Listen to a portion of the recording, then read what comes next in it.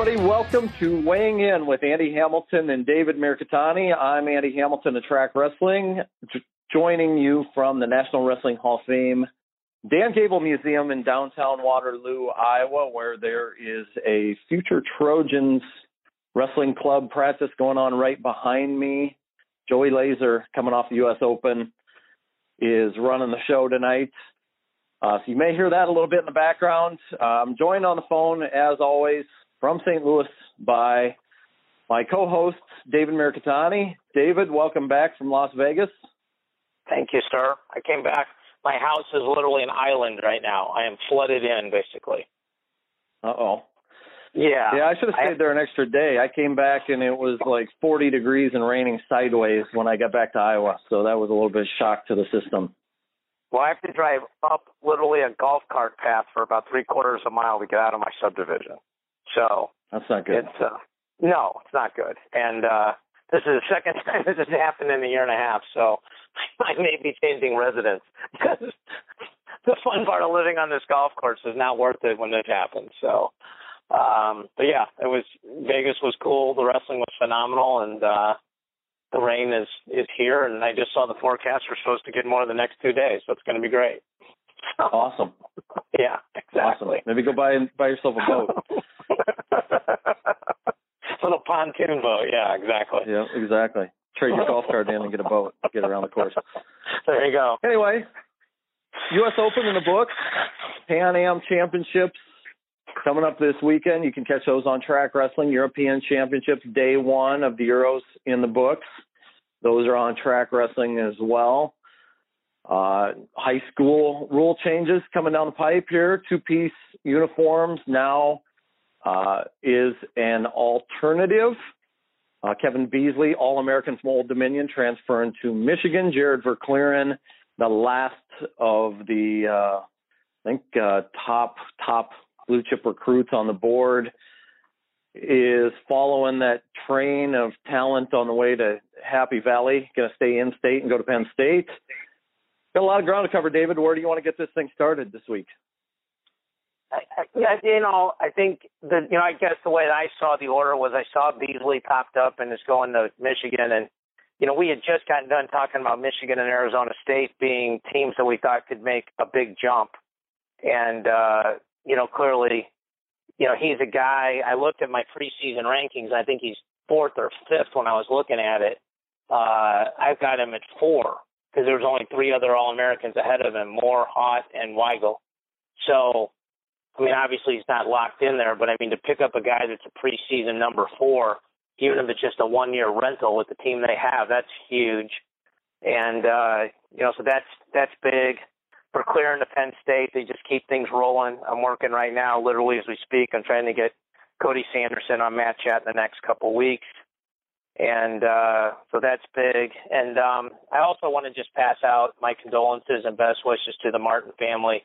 Steve Martin at Old Dominion, his mom passed away the middle of this past week. And anybody who knows Steve knows he's just a dear, dear person and how close family is out there, or how close their family is out there. So there's probably going to be no good segue from that. But I just wanted to pass along my thoughts and prayers, and I think really the wrestling community's thoughts and prayers to Steve and his family. Yeah, absolutely. As you said, not really a good segue from that, but, we opened this thing talking about the Open at the top, and, we were both out there. Right. 4 days of tremendous wrestling that I got to see. Almost too much wrestling, if there is such a thing. I shouldn't say too much, but too much in a short amount of time. Exactly.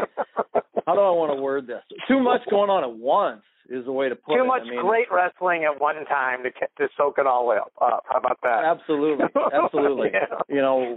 I never did an exact mat count, but there had to have been like 30 plus out there, right? Between the South Point Arena and then, the convention center or whatever it is on the back there,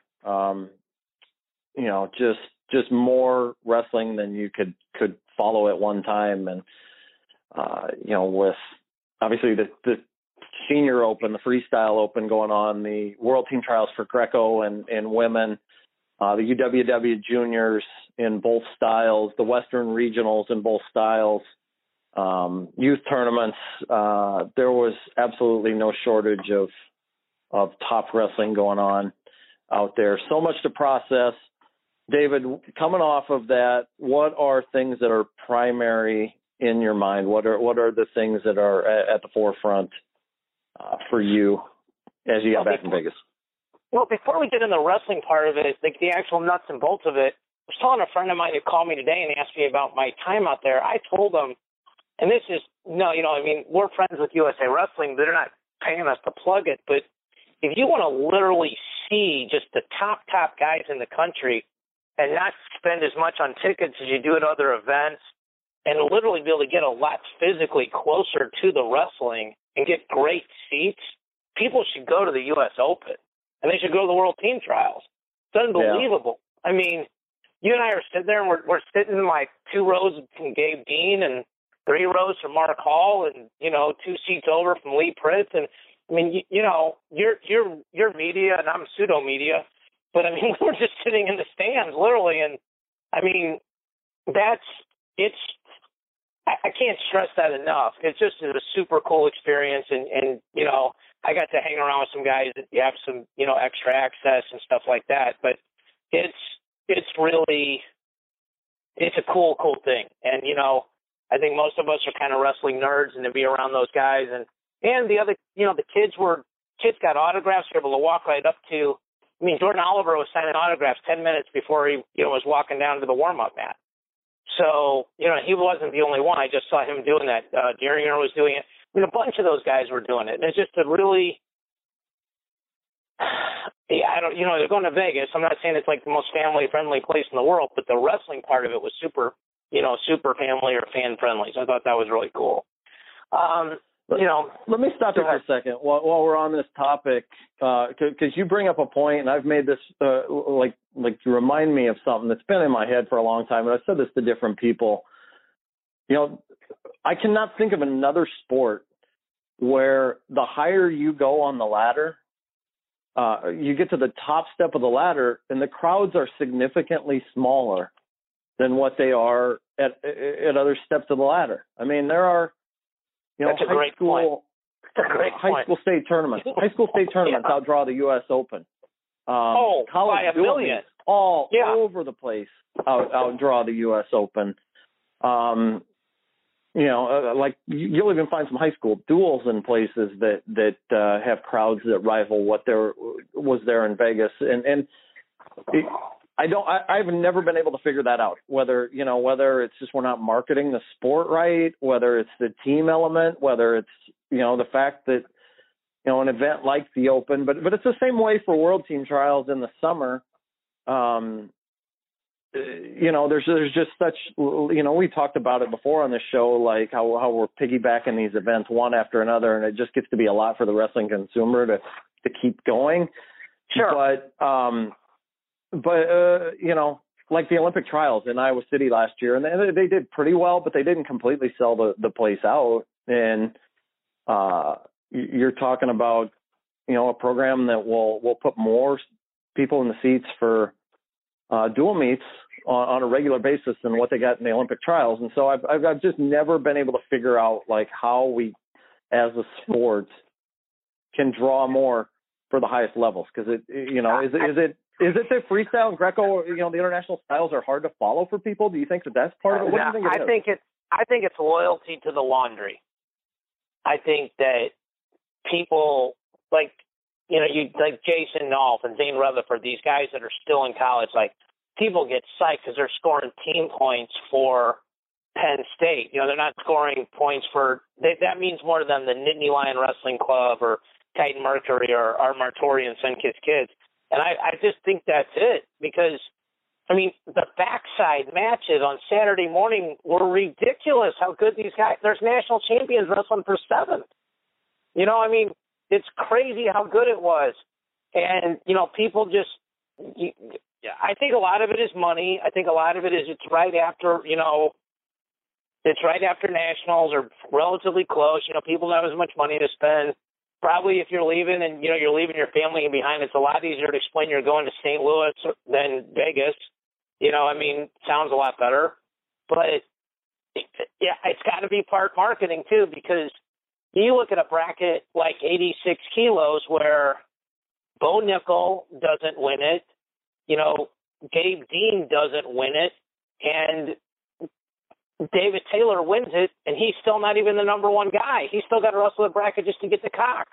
I mean, that's crazy good, right? This is one weight class. But, I mean, Gabe Dean and Bo Nickel, literally, 6 weeks ago, that was the match we were all talking about. Now, okay. Yeah, I mean, Gabe Dean took 7. Gabe Dean took 7. It's crazy. So. Yeah, yep. How many Hodge winners were there at 74 kilos? I mean, were there 3? There were at least 3. At least 3. More? Yeah. Well, and I bet when it's over, it's 4. I bet Mark Hall gets one. If you look back on it, I just can't stress to people enough, that they should put this event on their calendar. And I don't know that this will be better than the World Team Trials or not. But it's bigger. There's more guys there.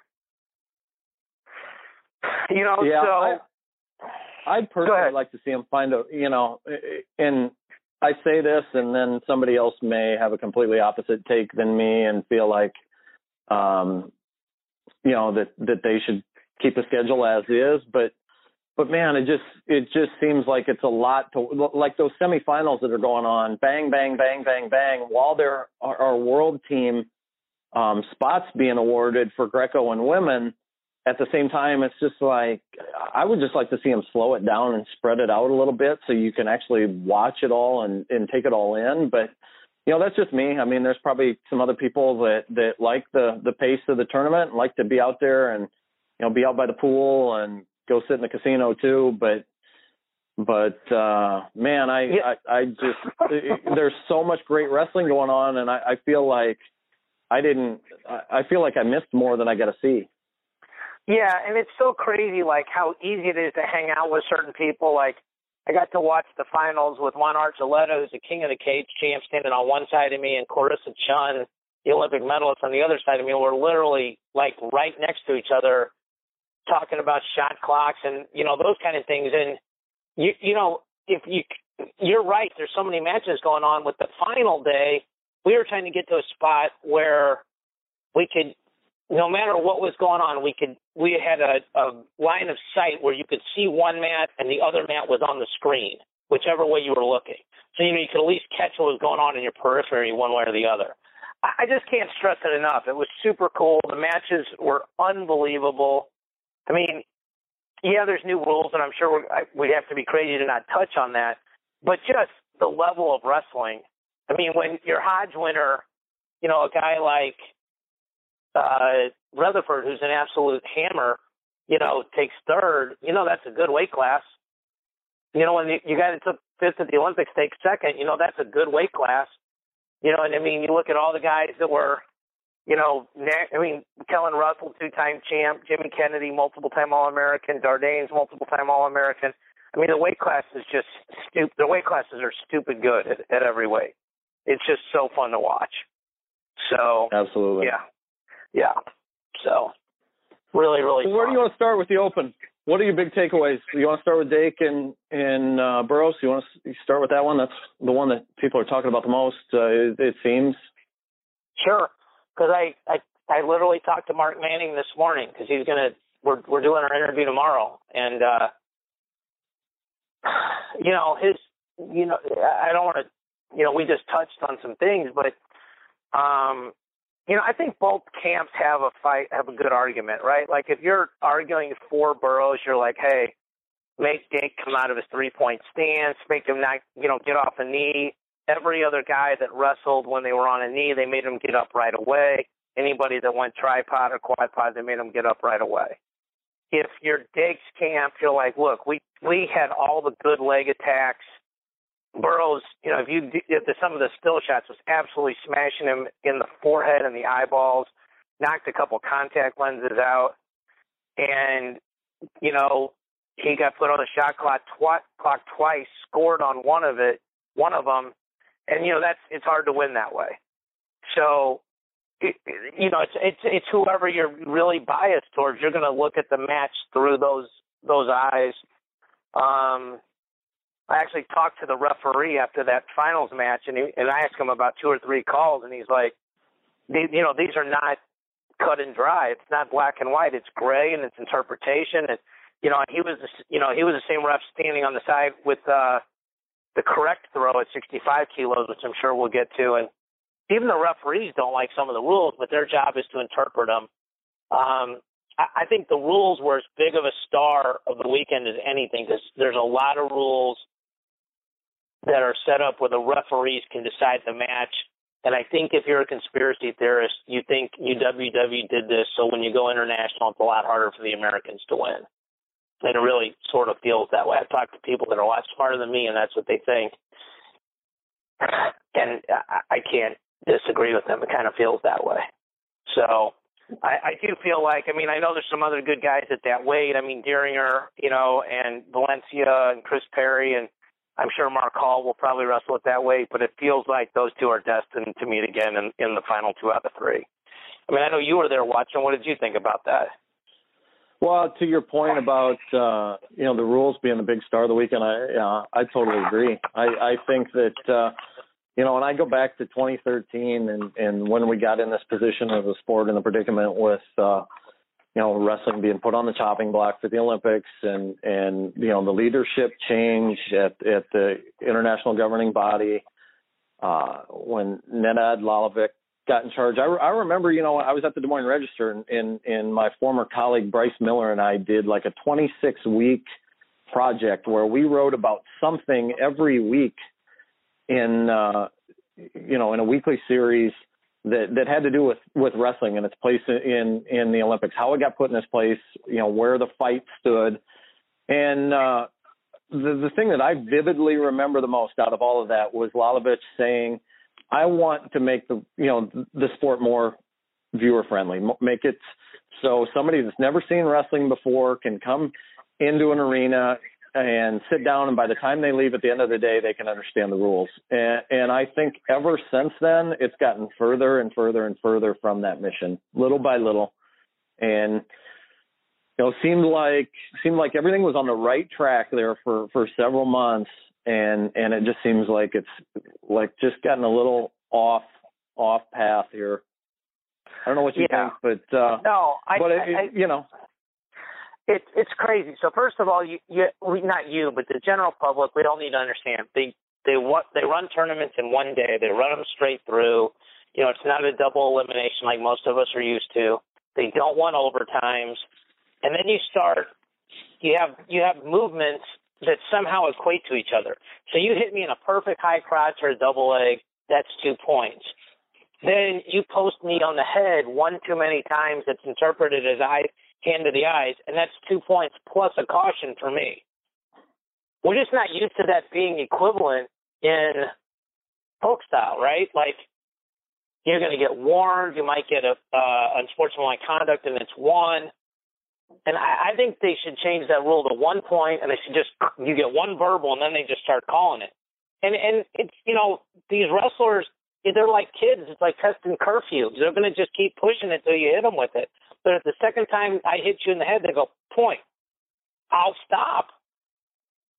I'll stop. That's just, it's kind of like the new scramble rule that may go into effect, right? We talked about this a couple of weeks ago. The good guys are going to wrestle different. So, yeah. Everybody adjusts to the rules. I saw a guy out there who I truly respect, saw him across the gym, walked up to him, didn't even say hi, and he goes, these bleepity bleep rules are so bleepity bleep ridiculous, I can't believe it. Didn't even say hello, like that's how bad it was. First thing he said, I'm like, how you doing, man? It's like, it's so frustrating for people because it like you said, the common person cannot understand who's winning. Good people don't know who's winning. And then they change rules, and some of the guys are really smart about it, right? Like with the shot clock. Now, if you're on the shot clock and it hits 30, they give me 1, but they don't stop it. Well, that's what Ramos did. he waited, but if you score in that period, you don't get the extra point. He got that leg up on Garrett, looked over at the shot clock, waited for the shot clock to run out, and then finished the move. Yeah. So really smart wrestling, and so, but again, that's an adjustment because, 6 months ago or however long that was, you think differently because the rules are different. They're going to stop it, so I'd have to go hard for a finish or just hang out and make sure I get my one. So, yeah.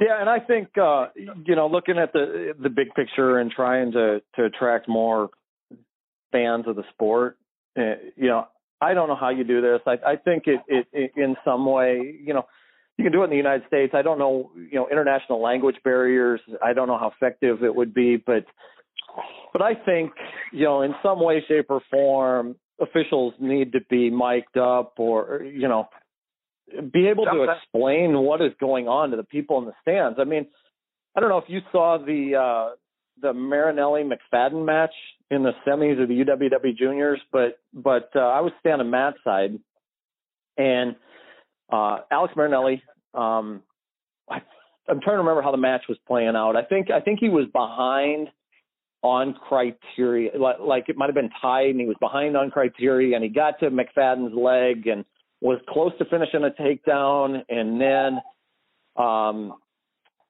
he went out. They went out simultaneously. Went out. Didn't know who the point was going to go to. I think it was originally awarded to Marinelli, and I could be wrong with some of the details here. But they went and they looked at it. The officials reviewed it. They gave the point back to McFadden. They took it off the board from Marinelli, gave it back to McFadden. The Iowa corner, they threw the block. It got reviewed again, and it got reversed.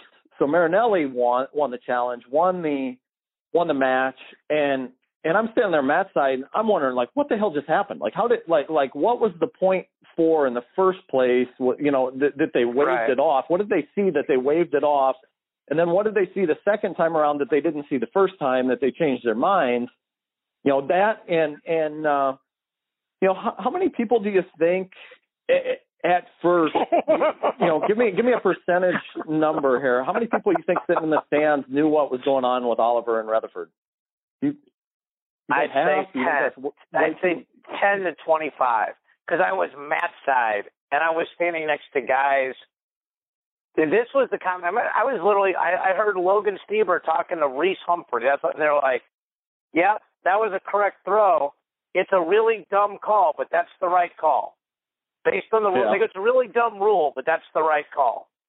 I loved Adam Tirapelli's tweet. And Adam Tirapelli, one of the brightest wrestling minds that I've been around in the 20 years that I've covered this sport. His tweet the other day, and I'll read it to you verbatim here. Correct throw that doesn't actually score as it was intended can't be that correct. Yeah. Way too subjective. Wrestling was doing great. Don't fall into the FILA trap of constant rule changes and manufactured points. Clear, concise rules that encourage risk, all that's needed. Dead on. Absolutely. They should probably change that move to incorrect throw or attempted throw with great counter or something, right? But the thing is, I'm friends with Jordan. I've known Jordan a long time, and the one thing I have to give him credit for was at least he went for it, right? He put the referee in his position to make a decision, and everybody agreed that was actually the right call. Yeah. So the rules. I heard a couple other high-level guys. I was talking to them like, we practice that position all the time. I'm like, really? They're like, yeah, leg up, 15 seconds left or less. Whatever kind of throw you can hit, go for it. Because what's the difference if you're losing? So, again, that's adjustments. So, if they get rid of that throw, then guys will, kick out and wrestle or, they'll do something different. Yeah, I think we're so used to, and the other thing is our mindset is so used to control, right? Folk style wrestling is about control. Freestyle wrestling is about exposure. It's kind of like when I started doing jiu-jitsu, I'd hold this guy down and the guy goes, it doesn't matter. You're going to lose on referee's decision because you're not attempting to submit.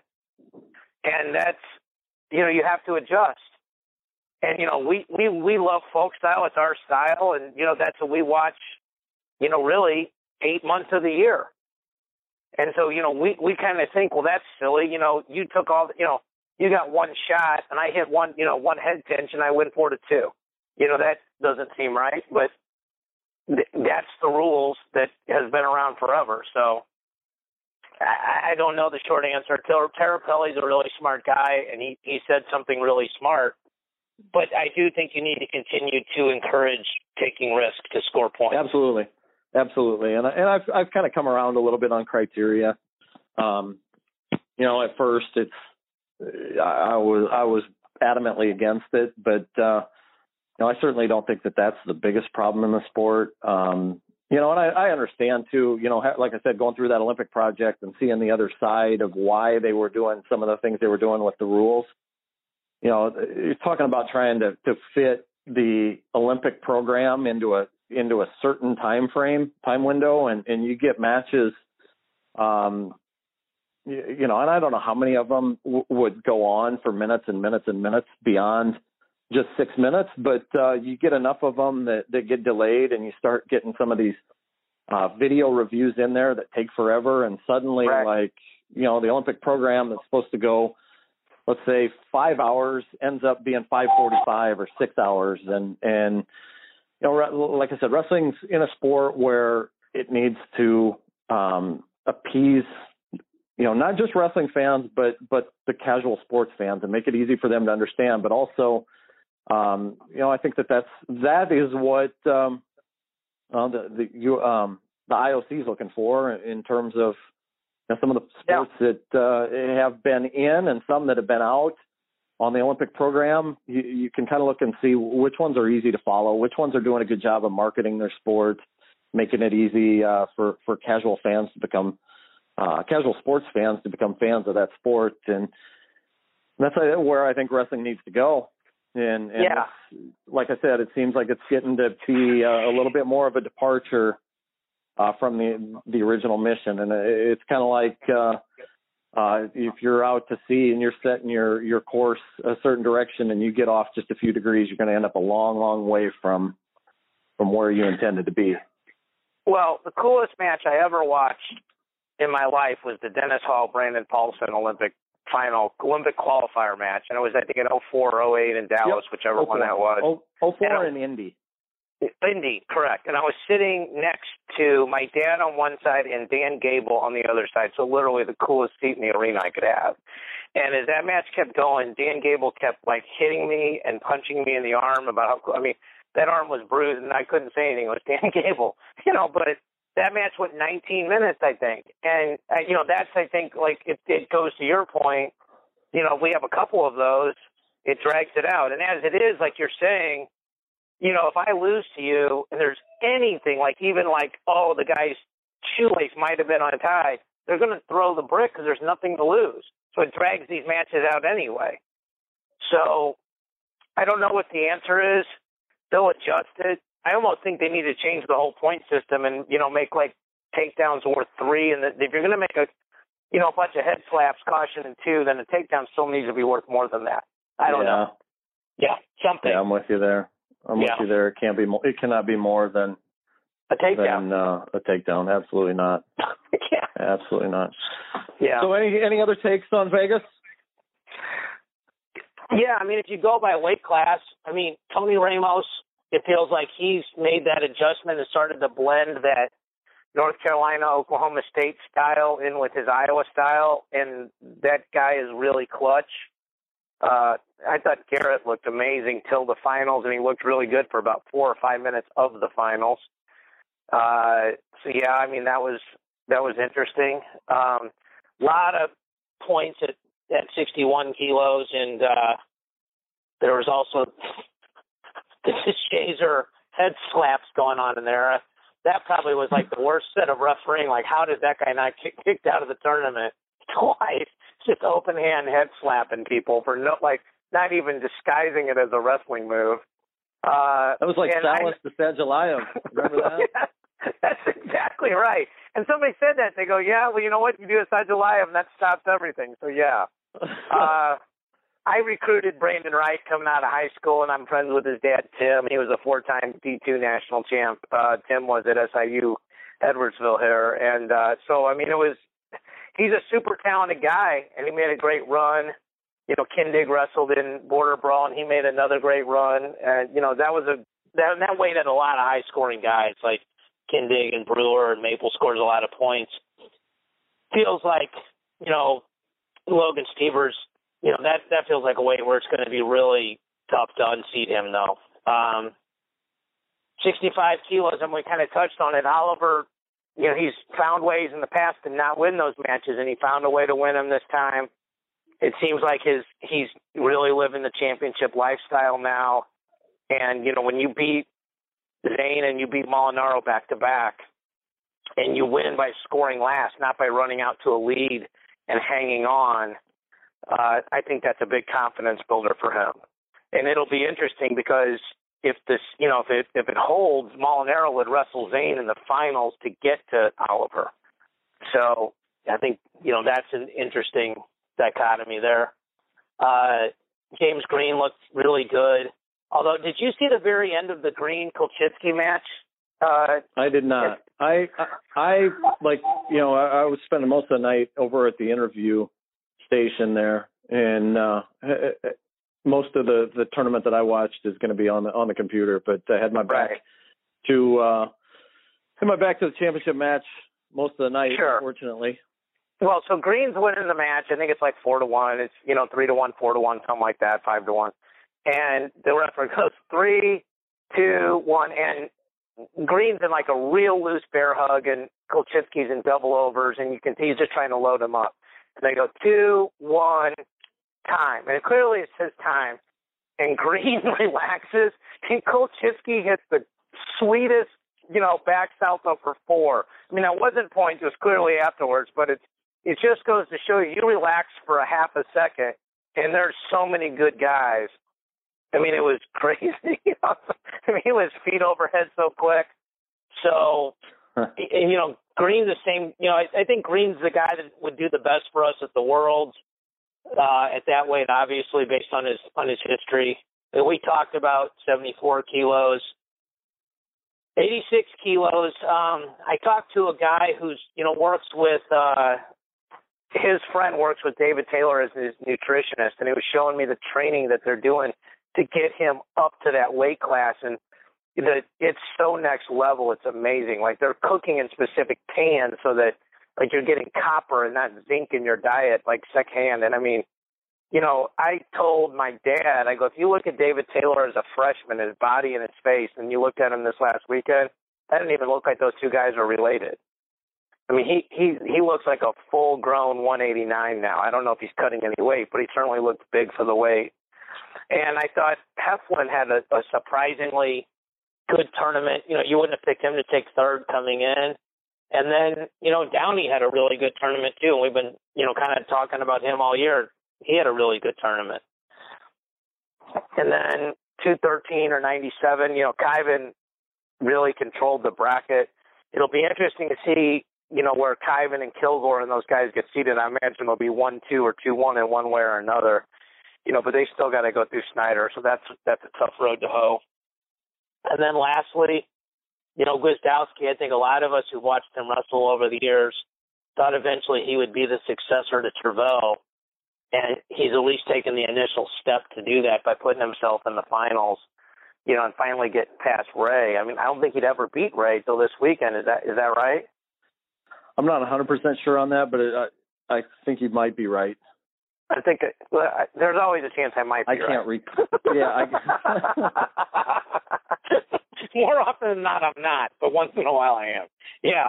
So I think that's right. To your point, I mean, you look at the international heavyweights, and I think back to 2 years ago in Vegas at the World Championships in the semifinals. The heavyweight semifinals were both sub-minute tech falls.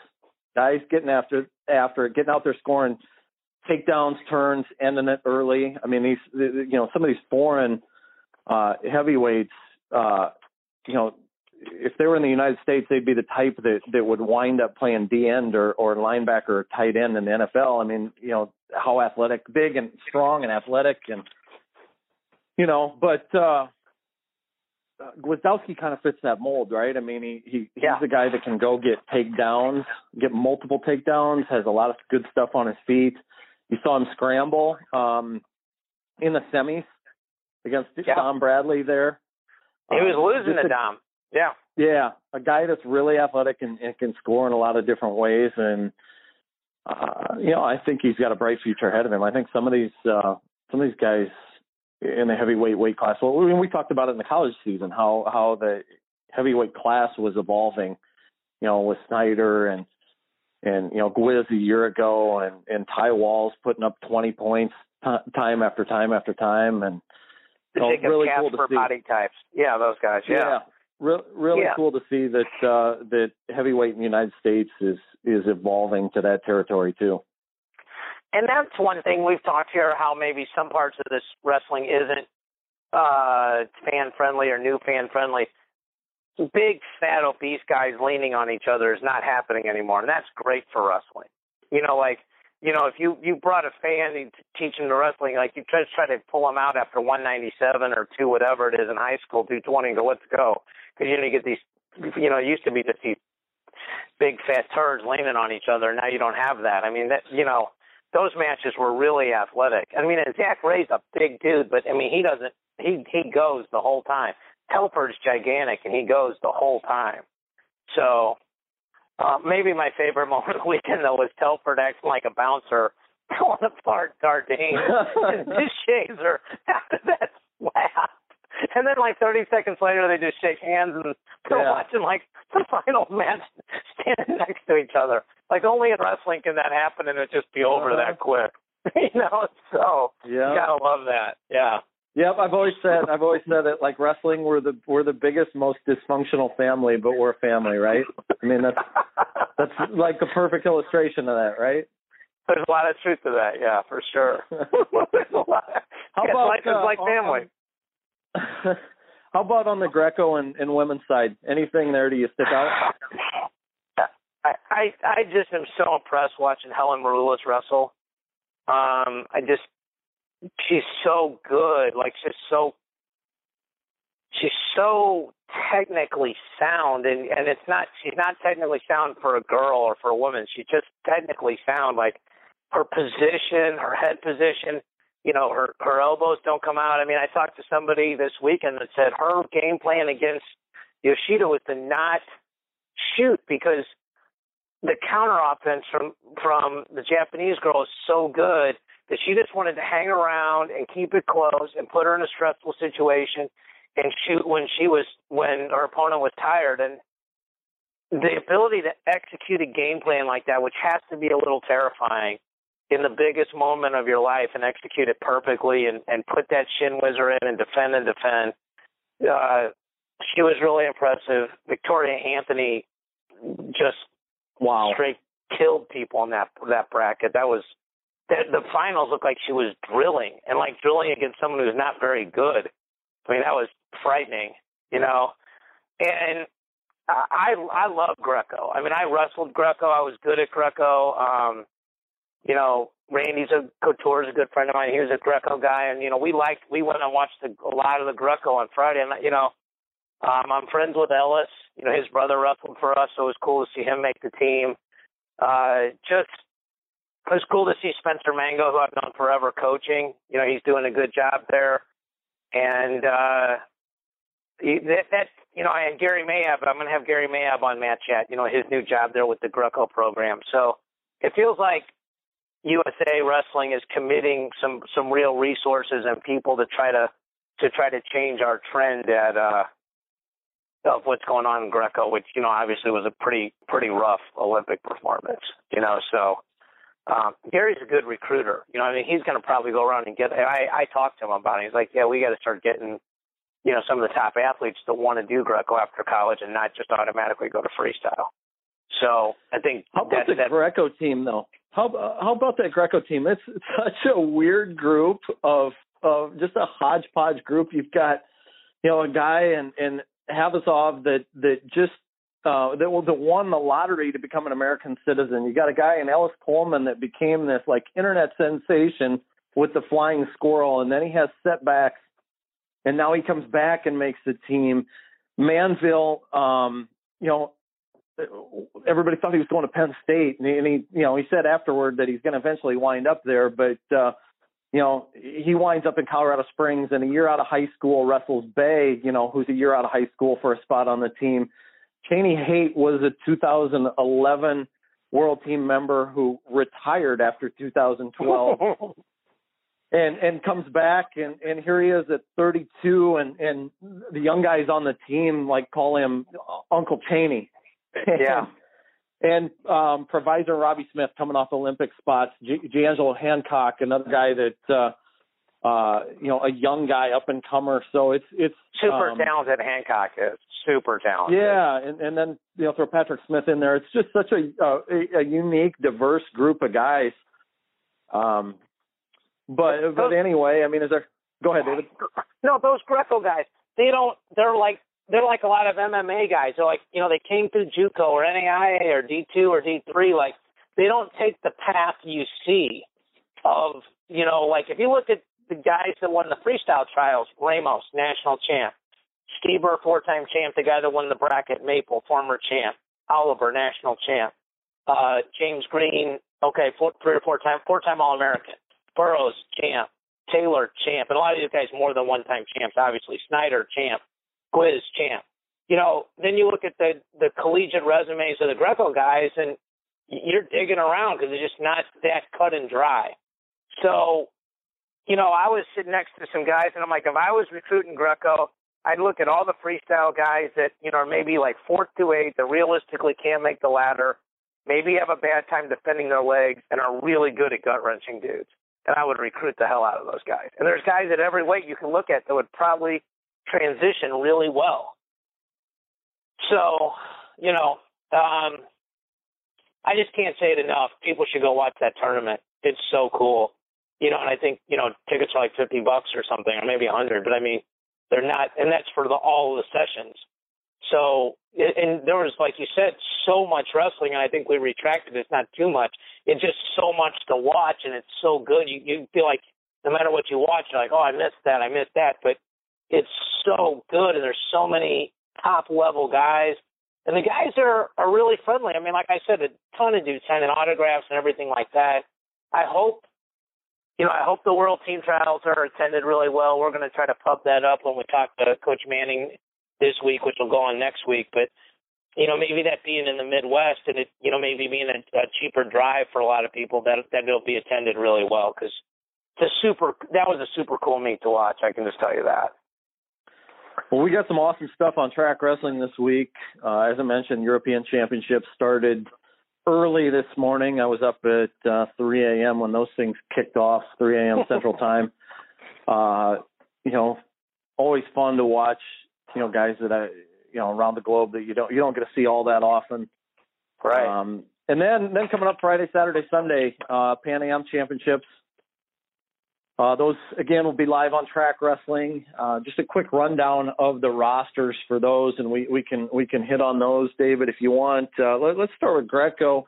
59 kilos, Ryan Mango. 66, Hayden Tuma. 71, Pat Smith. 75, Kamal Bay.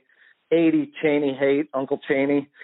85, Ben Provisor. 98, D'Angelo Hancock. 130, Robbie Smith. Women's freestyle, Victoria Anthony at 48 kilos. Olympian Haley Augello at 53, Becca Leathers at 55, Kayla Miracle at 58, Allie Reagan at 60, Mallory Veltz at 63, Forrest Molinari at 69, and Victoria Francis at 75. So 6 of the 8 World Team members for the women's freestyle team, they're going to be on the mat this weekend. And men's freestyle, 57 kilos, Tyler Graff. 61, Logan Stieber. 65, Kellen Russell. 70, James Green. 74, Kyle Rochelle. 86, Gabe Dean.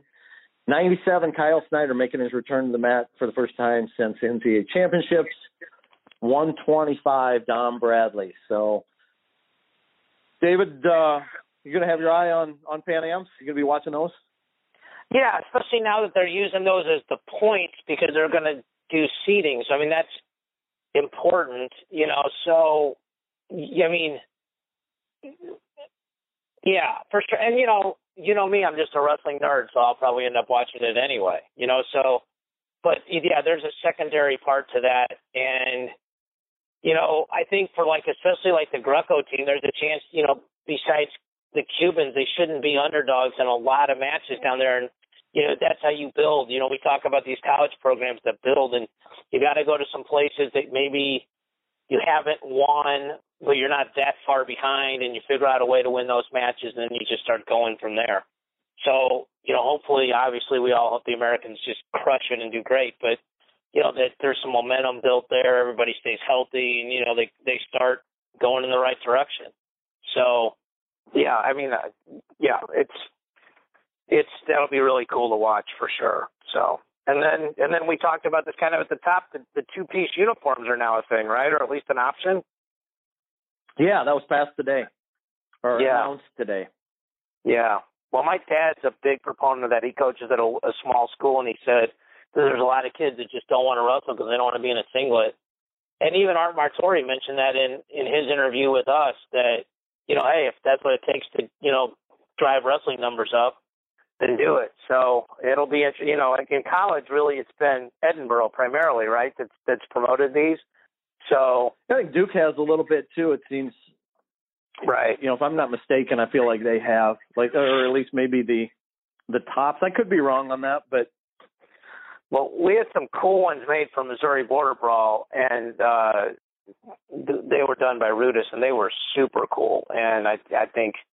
They were kind of a vision of what stuff could look like with the school colors and where those kids wrestled in college or where they were training out of. So I think I think you could make some really, make some cool stuff and probably make some more money for the school because, people walk into the bookstore, they're a lot more likely to buy shorts or T-shirts that look like those, and they're not buying singlets, that's for sure. So, yeah. That might actually help prove that wrestling can be profitable, which again we talked about a week or two ago, that the more you can do that, the more likely we are to grow the sport. So I think I was mistaken. I think Connor Hartman just wore a shirt underneath, or like a compression shirt or something underneath his singlet. Maybe that's just right. Him when he had the 25-minute funk roll with Farr, right? That scramble that lasted yeah, like a whole period. Yeah. Edinboro's done it though. I know Edinboro has for sure. They've pushed the envelope. Yeah, and I think, I really don't see any downside to it. I mean, we got declining numbers at the high school level. And, to the point your dad made, I mean, how many kids, even at the lower, younger levels, just don't want to wear the singlet? They're just not comfortable wearing the singlet. He had 2 kids quit because of the singlet. And I mean, that's easily correctable. That's something that, if you don't want to wear the singlet and you want to wear compression shorts, or you want to wear the wrestling shorts and a compression top, if that's going to keep people in the sport, if that's going to give them a better experience, if that's going to make the sport stronger in the long run, then why is it taking us this long to do it? There's a lot of traditionalists, but yeah, I agree. Well, and you hear that, and I've seen this at a couple places where people have said, if they can't handle wearing the singlet, then they shouldn't be in the sport in the first place. But I think that's a completely backward line of thinking. And I sit here and I see results coming in from high school dual meets all the time, and this is in Iowa where I'm seeing this, not places where wrestling is less popular and forfeits are rampant at the high school level. My last year at the Des Moines Register, Thursday nights I would monitor what was going on around the state, and there were a couple times where I'd see dual meets where there'd only be 2 or 3 matches wrestled out of 14, and it was pretty alarming to me to see that.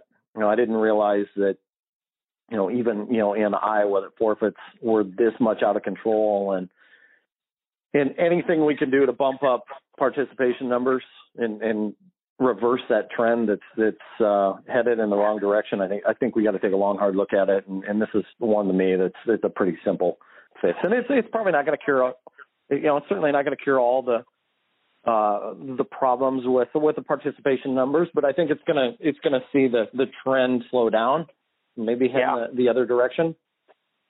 You got to think globally, right? Like, if you've ever coached a program or like you cover a program, you just deal with your own stuff. And, it's the trees and the forest analogy. And it's good that these people are thinking globally, because it's like you said, if my dad had 2 guys quit, there's probably a lot of schools that had 2 guys quit. And who cares if they went out and got pinned? They wrestled. They got to experience wrestling. They got to be around a great mentor and my father and the other coaches on that staff. And, they got to experience wrestling. They got, when they get to do harder things in life, they're like, I wrestled, I can do this. Not everybody's going to be Jordan Burroughs or Kyle Snyder or, whoever. Not everybody's going to be even a state champion, but I know some of the guys that love wrestling the most were some of the most average wrestlers I know, but they learned so much about it. And it was because it was hard for them, they actually got more out of it in some ways, because they just struggled. They struggled the whole time. And, but they're like, I did that. I can do this now. I can make, if I'm in sales, I can make an extra 15 phone calls. If I'm this, I can go hire the right people. I can do these interviews. I can do whatever. And I think, we all get, when you coach, you just get hung up on winning and the bottom line result. A lot of the growth of wrestling is in the journey and not just in the destination. So I'm with you on the uniform thing, and I have to be with you, because if I wasn't, I'd be against my dad, and that'll never happen.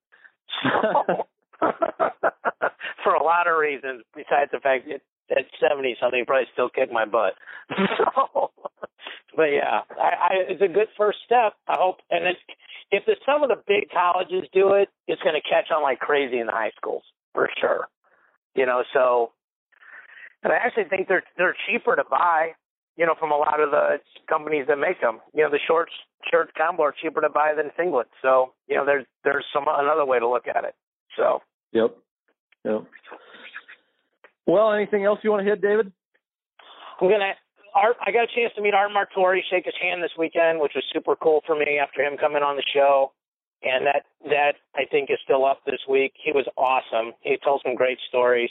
And I'm going to have Chris Roseman on from the St. Louis Sports Commission to talk about the bidding process and then the execution process of hosting the Nationals.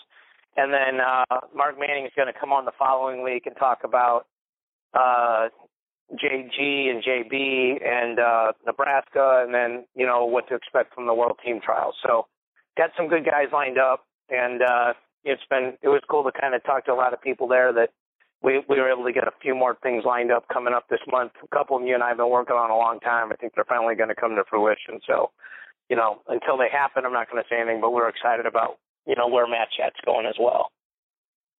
Awesome.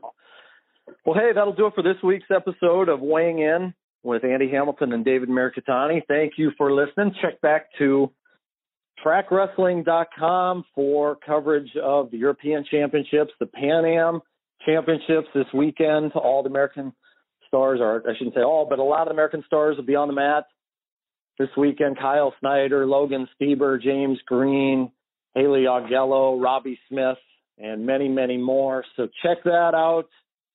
Thank you, David Mirikitani, as always. Thank you, sir. And we will be back next week.